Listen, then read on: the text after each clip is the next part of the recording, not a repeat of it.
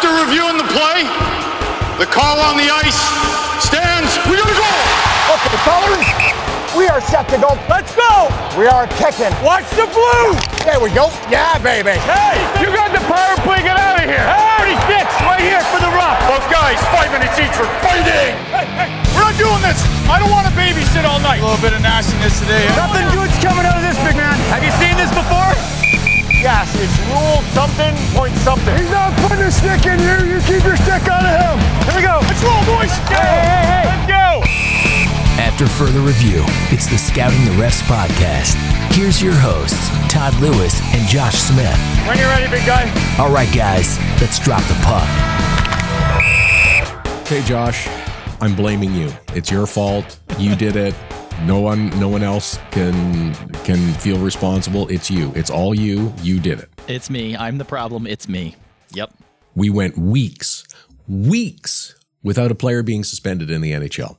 Nobody making a fuss. Everything was going along fine. And then social media Josh goes crazy on the Scouting the Refs Twitter and Instagram handles. Over 60 days without a suspension. Now, it hasn't officially happened yet, but I think we're both expecting that there might be a suspension coming. This streak may come to an end thanks to the elbow of a certain Tampa Bay Lightning defender there. But yes, we were 62 days in. A calendar year of 2023 had not seen a player safety suspension, and some may argue that's just because they weren't doing their job. But I thought players were on their best behavior, Todd. Well, or at least as good as can be expected, I guess, at this time of years. Maybe that's the way to look at it. All right, so we'll wait and see if we do have to push the reset button or not. But this is the Scouting the Refs podcast. Undoubtedly, you're following Josh on the social channels for the trolling of 62 days without a suspension at Scouting the Refs on Twitter and Instagram. For me, it's at Todd Lewis Sports on Twitter and Instagram. And coming up on this week's episode, Copley dishing it out. Kadri chirps the refs and pays the price. Larkin pays up as well. Kane can't beat the buzzer, and Cernak clips Kyle Okposo. This is, I think, where we start. This intense game between the Buffalo Sabres and the Tampa Bay Lightning. Buffalo wants to get into the playoffs. Tampa wants to get back to the playoffs.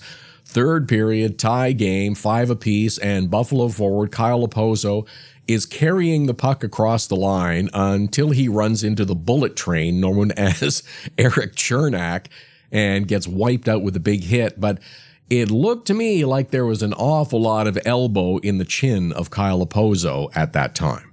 I would absolutely agree with you there. It looked like we were going to get a perfectly legal body check. It was a situation where Okposo was eligible to hit on the play, and Cernak's lining up the hit. And then the elbow pops out, and then Okposo turns towards center. Now you've got an elbow connecting with a head, and it just looked like an ugly situation, one that is a hit that we don't want to see in the game, one where you've got guys getting injured on those types of plays. Thankfully, not in this situation. Okposo didn't miss any time, but scary hit, and one that I think deserved certainly a penalty call and certainly some action by player safety. Well, there is a Department of Player Safety hearing for Erik Cernak, and we will see what the results of that are.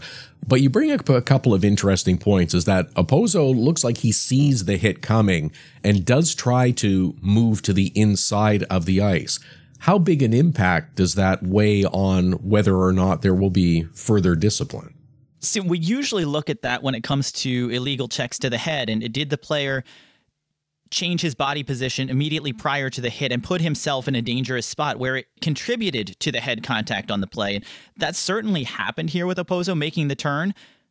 But what it comes down to is that this is potentially an elbowing suspension. And no matter what Okposo does on the play, this isn't body contact. This is the elbow popping out. If we were looking at a legal check to the head, I'd weigh his body position a little more heavily, but there's no denying the elbow coming out and that was the cause of the contact on this play. I think Okposo might have been able to avoid the hit. He's trying to step around him, and Cernak does what he can to try to make contact. It just happened to be with his elbow. So typically it's something we look at, but it's the elbow that's driving the potential disciplinary action here.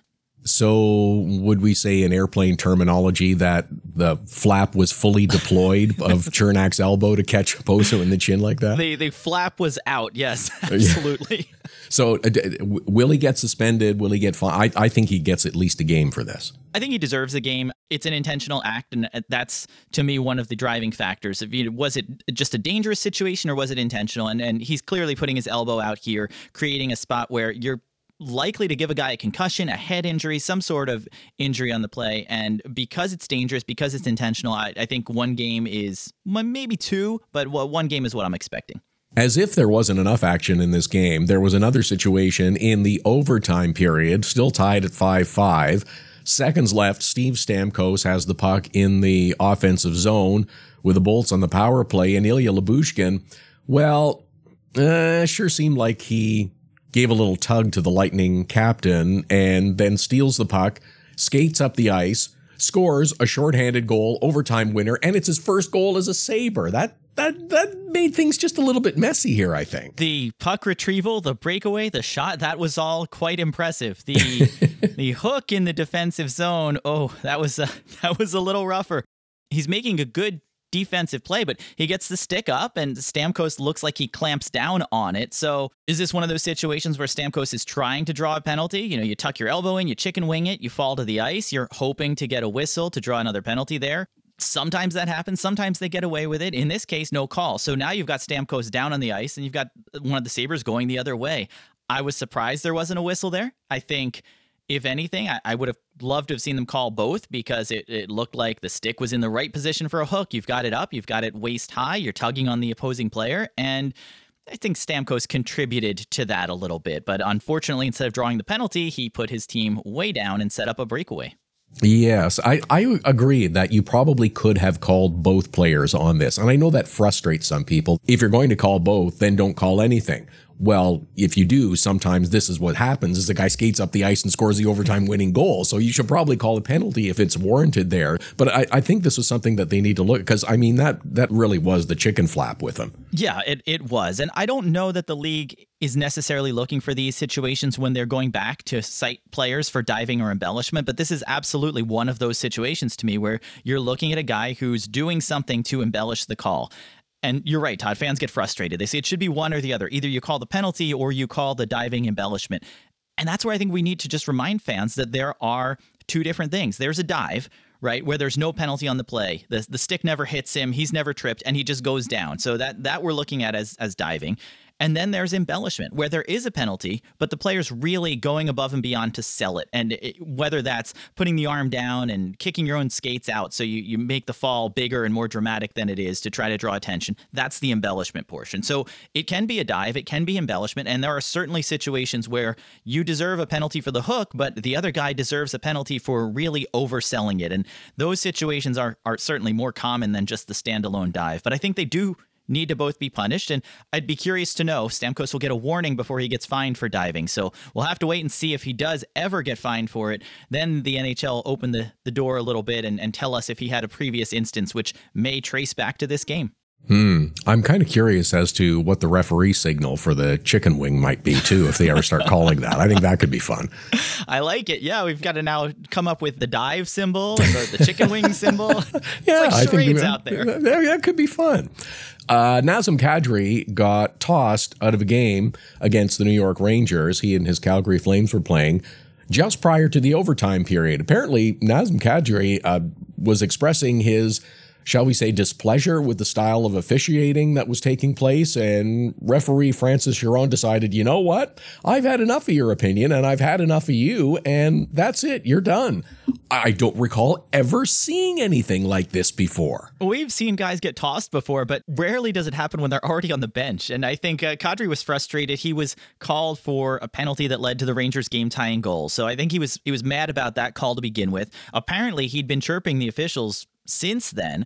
Flames head coach Daryl Sutter mentioned that Kadri was warned about his comments that he was making to the officials. He kept at it. As he was going off for the change, he exchanged some words with Chiron. When he went to the bench, he continued, and that was enough. So interesting that he tossed him from the game, tossed him prior to the overtime, so Kadri's night was done. But this situation was a 10-minute misconduct, so it ended Kadri's night. but it didn't put the Flames shorthanded. So from that standpoint, this was more of a personal punishment than it was impacting the team. But you look at how much that impacts things. If he gets a 2-minute for unsportsmanlike conduct, he puts the Flames shorthanded going into overtime, and that's certainly a much different spot for the game than just losing Nazem Kadri. So interesting situation there, but it worked out well for the Flames, who ended up winning the game despite Kadri heading off early. Yes, it does allow the referee some discretion there in how they apply the penalties, whether it is going to be a bench minor or whether it's personal, as you mentioned, with the 10-minute misconduct. I like the way this was handled. You want to see the players be held accountable for how they're acting, but when you have outbursts like this, when you're warning the guy, I think you want to do his teammates a favor. You want to do his coach a favor and say, look, we know this isn't really a team issue. This is the player issue, and that's why you get a 10-minute misconduct to go cool off a little bit, or in this case, end his night, where the team doesn't really, I don't want to say they don't deserve the punishment, but when it's really a personal one-on-one kind of thing, I think it's a little more equitable when you look at the team, the big picture, the game, to hit Kadri with 10 and not necessarily put the Flames shorthanded. Another game situation that involved a high stick, so no suspension in this case, but player safety was busy doling out the fine. And this one goes to Detroit Red Wings captain Dylan Larkin in a game versus the Washington Capitals. He got the high stick up on TJ Oshie, and it really appeared, watching the replays over and over again, that this was an accidental high stick, right to the chops of TJ Oshie, but it was an accidental high stick. He did not mean to cross-check him up as high as he did. The play was whistled, it was reviewed, and they decided that, yes, a major penalty was warranted here. During the commercial, they took their time and looked at it, and when they came back, they said, yep, that's it, you're done. And Dylan Larkin does the skate of shame across the ice and is gone. And it was the right call. Was it accidental? Yes. But was it a nasty high stick? Also, yes. Yeah, and that's what it comes down to, especially when we're looking at cross-checks to the face. Of course, you want to consider how the stick gets there, but the fact that he ends up cross-checking Oshie in the face is what gets him tossed from the game. I think you look at player safety coming in afterwards and understanding that, look, this isn't a malicious intent. This isn't something where he's going to try to injure Oshie on the play. I do think it deflected off Oshie's arm and rides up more than Larkin intended to. But we always say players are accountable for their sticks, and typically it's a high sticking call. This was a cross check, and he might not have intended to hit Oshie in the face, but he did. And I think the fine was right. I don't think this deserved a suspension. No, I don't think it deserved a suspension, but I was a little surprised by the fine, again, because Larkin, even before Oshie had fallen to the ice, he was reaching out, almost trying to catch him as like, look, I'm sorry, this was an accident. I didn't mean to do it. And he still got the maximum allowable fine under the collective bargaining agreement. Yeah, it's interesting because we can't judge intent. And I think this is probably one of the few cases where it was pretty apparent that Larkin had no intent on the play. This wasn't what he was setting out to do. He was bracing for the hit from Oshie. The way they came together there, it just happened that his stick went up. So I see the officials reviewing it. I understand the ejection from the game, although, again, we're looking at the situation where you've got a cross-check, and it's all up to the referee's discretion on the severity of the contact. Was this a situation where it was incidental contact, it was an accident, the stick rode up, or was it something more than that? So I think it looks like the officials that night and player safety were on the same page here of something where we want to hold the guy accountable, and certainly we don't want to let this go. But yeah, looked far more inadvertent to me, not something that Larkin was necessarily trying to do on the play. I also want to talk a little bit about Patrick Kane, because everybody has been talking about Patrick Kane for the last couple of weeks, mostly in terms of trade talk. But this doesn't involve him playing in a new city, but playing with the Hawks. He came so close to scoring the game-winning goal in overtime against the Vegas Golden Knights. But alas, close but no cigar. The clock had expired, and I was really kind of surprised at the review process that went on here. It took an awfully long time to determine whether or not game time had expired before the puck had crossed the goal line. It was a little surprising to me how long it took, and I think part of it had to do with looking at the camera angle that shows what the actual time on the clock is and where the puck is, because the puck is a blur at that point. I mean, Kane fired that shot, so it's hard to even see it until it contacts the goalpost. The best angle to me was one from behind the net where you can see that the green light came on before the puck was in. And that green light is controlled electronically as soon as the clock hits all zeros. So once that comes on, the red light can't go on. It's impossible for the red light to be activated when the green light's on. That green light tells us time has expired, and it came in before the red light was activated. So that was the best shot to see that the puck hadn't gone in before that light was on. But I think that's what they needed to see. It was so hard with the timers and the game clocks. And Lord knows we've seen issues with game clocks before where there's a second delay or something where it doesn't quite line up right. So I know the league wanted to do their due diligence there and make sure that all the clocks, every timing mechanism that they had was supporting this call. And I have to say, based on the evidence we can see, it looks like they did get it right. Absolutely. And it almost made me think during the replays as I was watching, if Kane hadn't done quite the rafter tickler with the slap shot, that maybe that puck would have crossed the line in time. At least you're thinking of it in that scenario. I think of it throughout the entire period of, well, just one quicker whistle after a face-off or a puck out of play. Did we lose 1/10 of a second, 2/10 of a second here? And nobody's looking at that random icing call that happened 3 minutes in, but all those minutes affect the final seconds. And boy, you never know how valuable that 1/10 of a second is until you need it on the game winner. Okay, since you opened up that Pandora's box, I'm going to ask about it now because Oh, no. There has been technology that has been worked on and developed that ties the game clock into the official's whistle, that when they blow the whistle, it will stop the game clock. This really hasn't been adopted yet, but I do think that this is something that could and should be looked at. There's been talk of even looking at not only the whistle tied to the game clock, but even electronic signaling so that you don't have as much of that intent to blow delay. When the referee wants to signal it, they can hit it immediately instead of pulling the whistle out, getting it up to their lips, blowing on the whistle. So there's lots of opportunities to make it a little more efficient to signal that stoppage, and that would save time. It would put more time back on the clock. I think we're very manual when it comes to when the clock is stopping, and even whether it's a quick whistle when a goalie covers the puck or whether they give a little bit more time. There's a lot of variability there, but it's those fractions of a second that they don't really seem to be a big deal until you get what we had for Patrick Kane and the Blackhawks the other night. Can I give you another possible scenario? And this one is going to involve the chip in the puck and the puck tracking. Could you set it up so that the puck crossing the blue line triggers whether or not an offside is called? That is a great question. When we've looked at puck tracking and player tracking and trying to automate, I think we're a little farther away on that because there are a lot of observations and decisions that have to be made around that. You could know exactly when the puck crosses the line, which would help you determine exactly when you need to determine if it is or isn't offside. But you also need to know the position of every player's skates relative to the blue line, and that could be on the blue line or above them now under the current rule for offside that allows the player's skate to be in the air. So player tracking is not that precise to know where the skates are, but I think some combination of imaging and cameras could capture that. And then you tie it to the set time clock from when the puck crosses the line, and I think it is possible that a computer could determine offside definitively based on the position of players' skates and using that puck tracking to know the moment the puck crosses the line. So I don't think we're there yet, Todd, but that's something. Even icing, pucks out of play on whether they were deflected. Right. Was it deflected on its way out? Did it clear the glass? Those are things that I think can at some point all be automated. And I'm sorry. Nobody wants to hear that. But those are things that I think technologically we can get them right every time. Well, and you're not promoting more reviews. You're just trying to make the calls less questionable. How great would it be to know definitively that every onside play was onside because this system's evaluating it in real time and it's checking that. You're not going to have to wait till the goal's even scored. If it's offside, even if it takes a second to process it, you're getting that whistle almost instantaneous. So you get rid of every offside review, and anytime the teams are offside, the whistle blows right away. So you won't even get to the spot where a goal is scored on an offside play.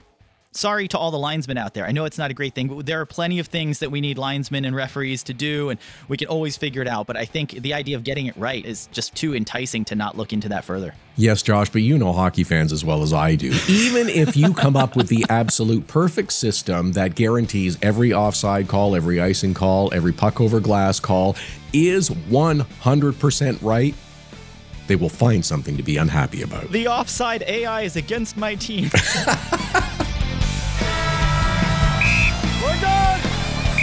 Good job! You're good in my book. Good stuff, man. Way to work. Yeah, we're good, man. Too long. Let's go sit for a couple. Get in the box. It's the Scouting the Refs podcast.